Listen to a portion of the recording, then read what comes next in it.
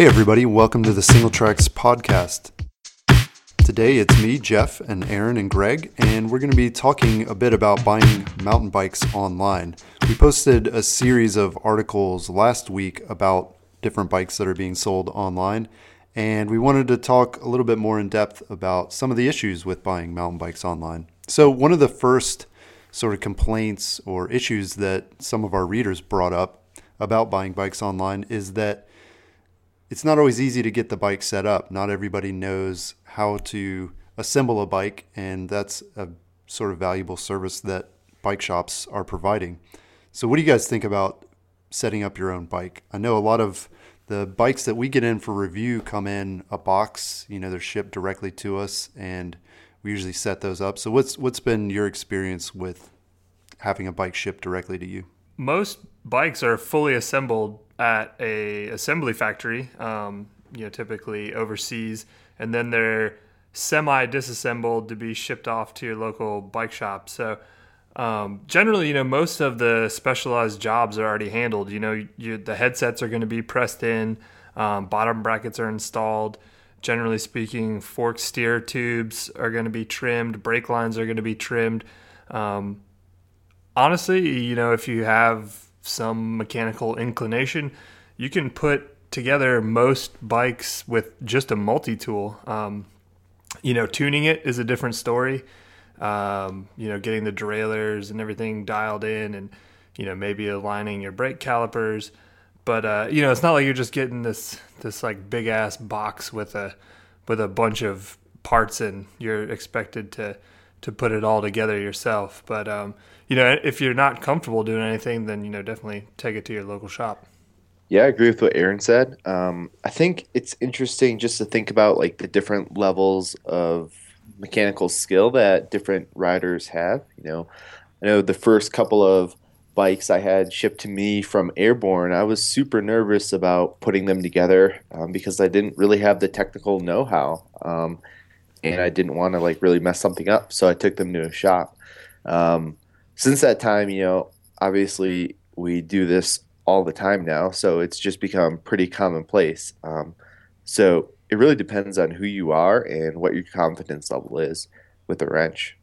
I'll say specifically some of the bikes that I've had delivered to me directly, usually the only thing you got to do is like put the wheels on and attach the handlebar. I mean, that's about the extent of it, depending on who's shipping it out. Some companies, depending on the box that they use and stuff, they may not be able to get like the brake calipers on there and things. But yeah, like you guys said, it's usually pretty straightforward, but I could definitely see how some people might not be comfortable with doing that. And one thing I would like to add is, like Aaron said, some factories put them together and partially disassemble them. Canyon, for one, assembles the bike, tunes it. They have somebody ride it like around the factory, do a little test ride on it to make sure everything is good. And then they just like take the bars off, stick it in a box and ship it to you. Whereas I've had other bikes come in where, your entire drivetrain needs to be tuned and dialed. The brake calipers are off. You need to dial in that setup, and the entire bike needs a big once over and a lot of adjustment to get it running right. Whereas other brands will have everything, ready to go and will work for you for hundreds of miles before you need to start messing with something. So it really depends on who's shipping it. Yeah, good point. So one of the other things that some people brought up is, sort of the risk of buying online. You don't know all the time who you're dealing with in terms of who you're buying from. And specifically this past week, we had some people talking to us about an issue with a Kickstarter campaign. Basically, there was a bike brand, a new bike brand that was launching on, actually, I believe it was Indiegogo. And a bunch of people gave this person that they didn't know a lot of money to buy bikes, and the bikes haven't shown up yet. And so there's definitely that risk. But do you guys see this as a risk in terms of buying from, third-party sites like Jensen USA or somebody like that? I don't really see it as an issue as long as you're buying from a reputable site. I think things can get a little sketchier if you're, buying something via eBay maybe or something like that. But there's still going to be some form of buyer protection on eBay, assuming you're paying with PayPal. But the major sites like Jensen or Price Point or Chain Reaction, something like that, I think those are such huge companies and so well established that if I were purchasing a bike from them, I wouldn't be concerned that it was that the goods were actually going to show up. But when you're talking about something like an Indiegogo or a Kickstarter campaign, something like that is, you're essentially, you're an investor in that company, and there's always risk when you're investing. And part of that risk in a bicycle company is that you're not going to see the product. I think a lot of that boils down to the people who are starting these companies maybe have no idea what the hell they're doing, honestly, and they have really unrealistic timelines for how long things are going to take. They may have a good idea, but they don't have a partner factory lined up whoever's going to manufacture the bike. They're not realistic about the lead times for the actual manufacturing and then shipping, and then those things take a long, long time. I mean, that's why major mountain bike companies deal in 2 and 3 year product cycles. They're already finalizing spec for probably 2018 bikes at this point, just because that's what it takes to get a product to market. Totally agree with Aaron. And I would just say, if you're buying from somebody who has a really good reputation, things are probably going to work out for you. But in general, I think I'm just much less trusting than a lot of people out there. You have these people buying cheap Chinese frames, from overseas. You have people funding these Kickstarter campaigns. Like, personally, I'm never going to put my money into any of that crap, Like, I want to know, like, I'm getting the product I want when I want it, and that's a safe purchase. I'm not going to, like, gamble my dollars personally. If it's, say, buying from a site I've used before, like Jensen USA, or from a reputable direct-to-consumer brand like Airborne Bicycles or Canyon, that's one thing. But dropping $1,000 on a crowdfunding campaign, I mean, no thanks. Greg is what we call risk averse.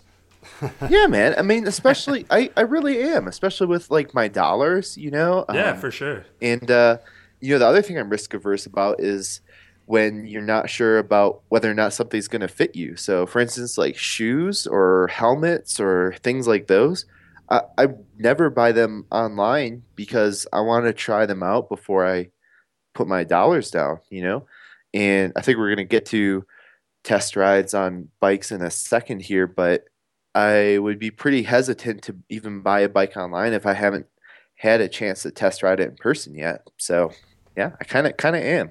I think too, it just comes down to using your common sense. And we had just last week as well, somebody asking on the forums about a particular online retailer, is one I'd never heard of, but they had all kinds of bikes seemingly for sale. They had, a lot of different Konas, and, Kona doesn't really, they had specialized bikes, and the prices were good and it looked like they had good inventory, but I looked around the site for just a minute and I was like, wait a minute, they don't have a phone number. They don't have any kind of physical location. I mean, I don't even know what country this website is set up in or where this company is. So, if you can't find basic information out about who you're doing business with, then I would say it's not a good idea to do business with them. Caveat emptor, right? Right. So, one of the things that I've always wondered about buying bikes online is why you can't customize a new mountain bike like a Dell computer. I mean, Dell, Dell was the man back in the 90s with their whole direct-to-consumer model where, you basically you start with a box and you put whatever parts you want into it. And so what I want to know is, why do you guys think that we don't see that in the bike industry where you just start with a frame and then you can put sort of any part you want on it and get a reasonable price for the build? You actually can. Maybe not directly from manufacturers necessarily, but I know if you go to a competitive cyclist site, they sell some very high-end brands. They sell Santa Cruz, they sell Yeti, Niner, amongst others. And you can either choose one of their build kits prepackaged, or you can get a frame and you can go through and literally pick out every single component. I mean, you can change the headset if you want. You can choose your stem, the length. You can choose the bar. So there are there are some retailers out there doing it. Maybe it's not coming from the manufacturers, at least not yet. Although I will say, I just saw that Commencal has rolled out a similar program. It might be only either in the UK or Europe right now, but as Commencal continues to grow in the US, I'm sure we could see that happen here. But it's the same thing. You start out with a bare frame and you choose your shock, and you can choose every little piece of equipment on your bike. And actually played around with their bike builder a little bit, and it's there's not really there's no upcharge for doing that. Like, the price of the complete bike that you spec'd is going to come out comparable to, one of their pre-built bikes. Well, finally, I feel like I'm living in the future. Ibis has been doing this for years. I mean, you might not be able to pick every single part, but they'll offer you a ton of variable options via their website for each frame, and they won't even have it limited by brand. If you want Shimano XTR, you can do that. If you want SRAM XX1, you can do that. And all the way down through the lines with a bunch of different build kits with every possible brand for all of their frames. The original Airborne bicycles back in the early 2000s, that was their business model, was titanium frames straight to consumer, and you put whatever you wanted on it and ordered it online. But they were ahead of the curve for the bike industry, and that they went belly up, and the name was bought and then repurposed into a new brand. These days, it was really interesting to talk with some of the employees when I was sponsored by Airborne that were with the original Airborne, and they thought that business model was about a decade ahead of its time. Now, like Aaron was saying, it's coming back out, but one of their issues was, as a relatively small company, keeping enough stock on hand to turn around these bikes in less than a week. Somebody wants some obscure bar on there with a random drivetrain that you may or may not have in stock. Keeping enough parts can be difficult unless you're a really big company.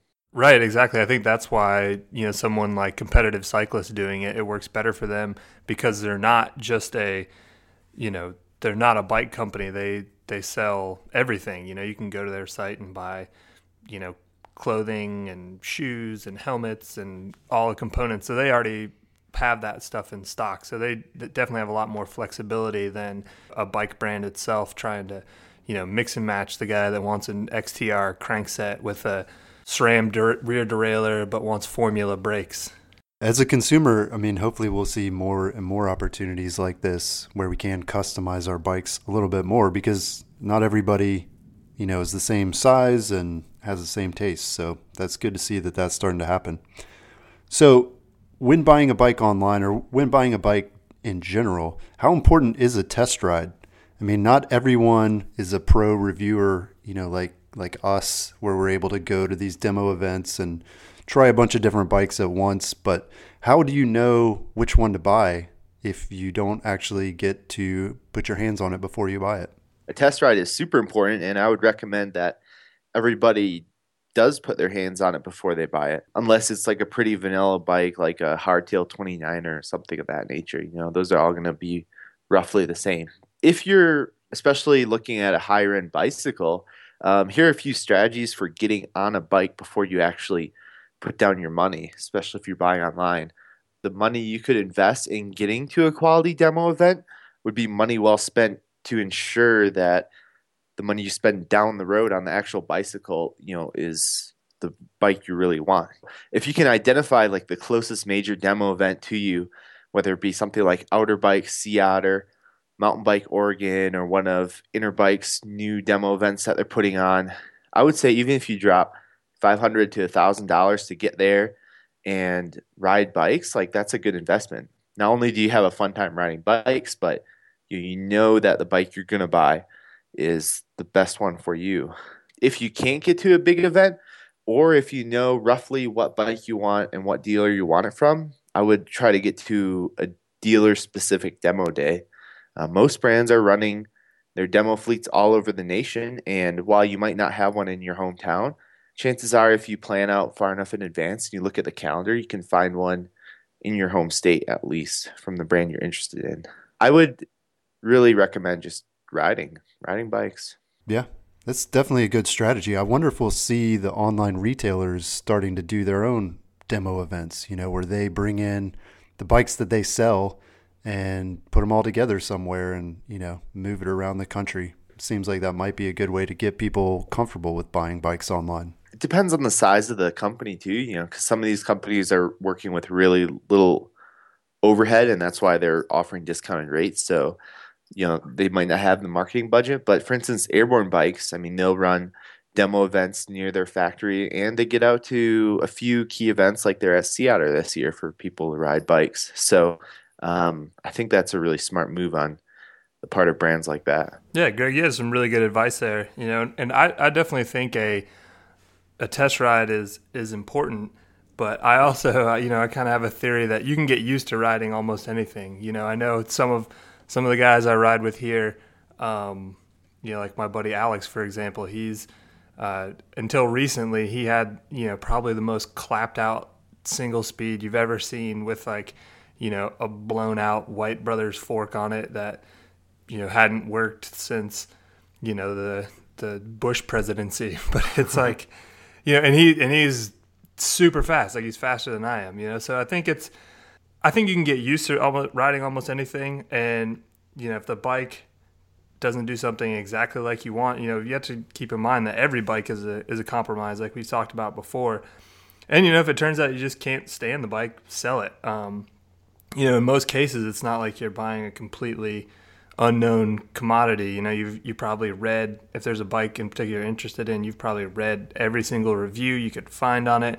You've probably studied the spec sheet and compared it to bikes that you've ridden that you like, or maybe your past bikes. So you really pour over the geometry charts and everything like that, and that can tell you a lot about a bike. It doesn't tell you everything. If you can get out and test ride a bike, I definitely recommend it. Like Greg said, attending a demo day, Niner, Pivot, Santa Cruz, Intense, Salsa, they all have full-time demo fleets that all they do is, travel around the country. We just had a Salsa did a demo event at Blankets Creek here in Atlanta last weekend, and they're out here typically twice a year. So there's no shortage of those events. So if there's a brand that you're interested in and, maybe making it out to Sea Otter or Interbike or something like that isn't feasible, check their calendar. If you're interested in a Pivot, go to Pivot's site, or their Facebook page or whatever, and see when they're going to be in your area.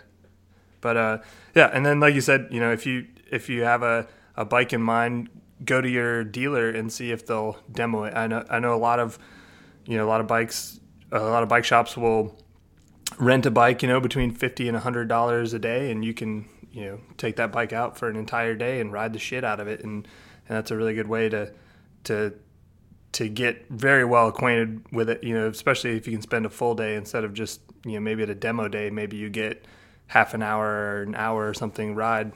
Not that anyone's endorsing showrooming, though, in terms of getting the bike from your local bike shop and then buying it online. But what Aaron's saying, is like a lot of these local shops will rent these high-end bikes, at the tune of $100 a day. I mean, that's a bike rental. So it's not like you're like showing up and like, hey, I want to buy this bike from you. Let me ride it for free. You're putting down your money to actually ride it. So I don't see why there'd be anything wrong with that. It's true, though. A lot of times if they're renting that bike, they probably are also a dealer for them. But yeah, I could see that because you are paying them some money. So we talked a lot about some of the pitfalls involved in buying a bike online. And, for a lot of people, I think the draw or the thought is that we're going to be buying bikes online because it's cheaper.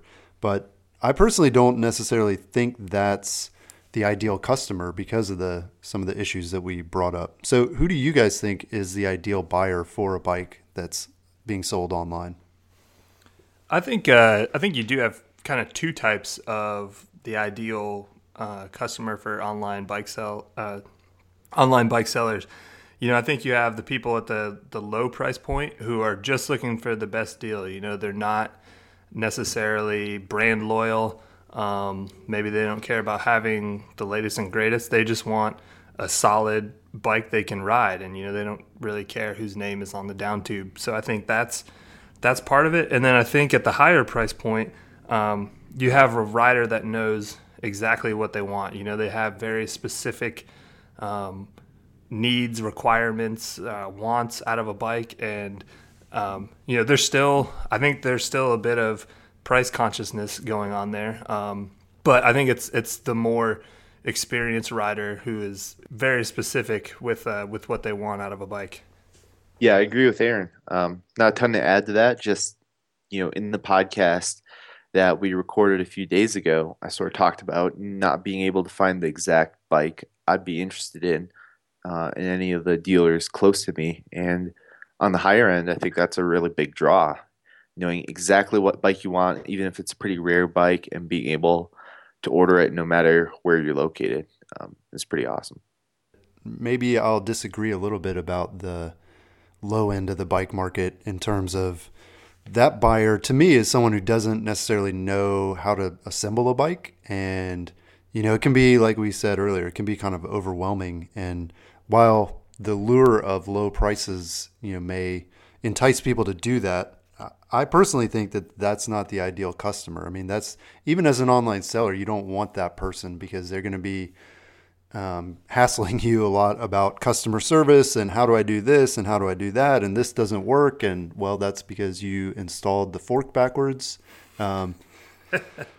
So yeah, to me, that the ideal customer is someone who knows what they're doing, knows what they really want, and they don't need a lot of that hand holding in terms of figuring out which bike to buy, and then once they have the bike, how do I set it up and how do I dial it in and that sort of thing. So with this sort of ideal customer in mind, how broad do you guys think the market for online bike sales will be? Like what percentage of mountain bikers will be buying their bikes online, say 5 years from now?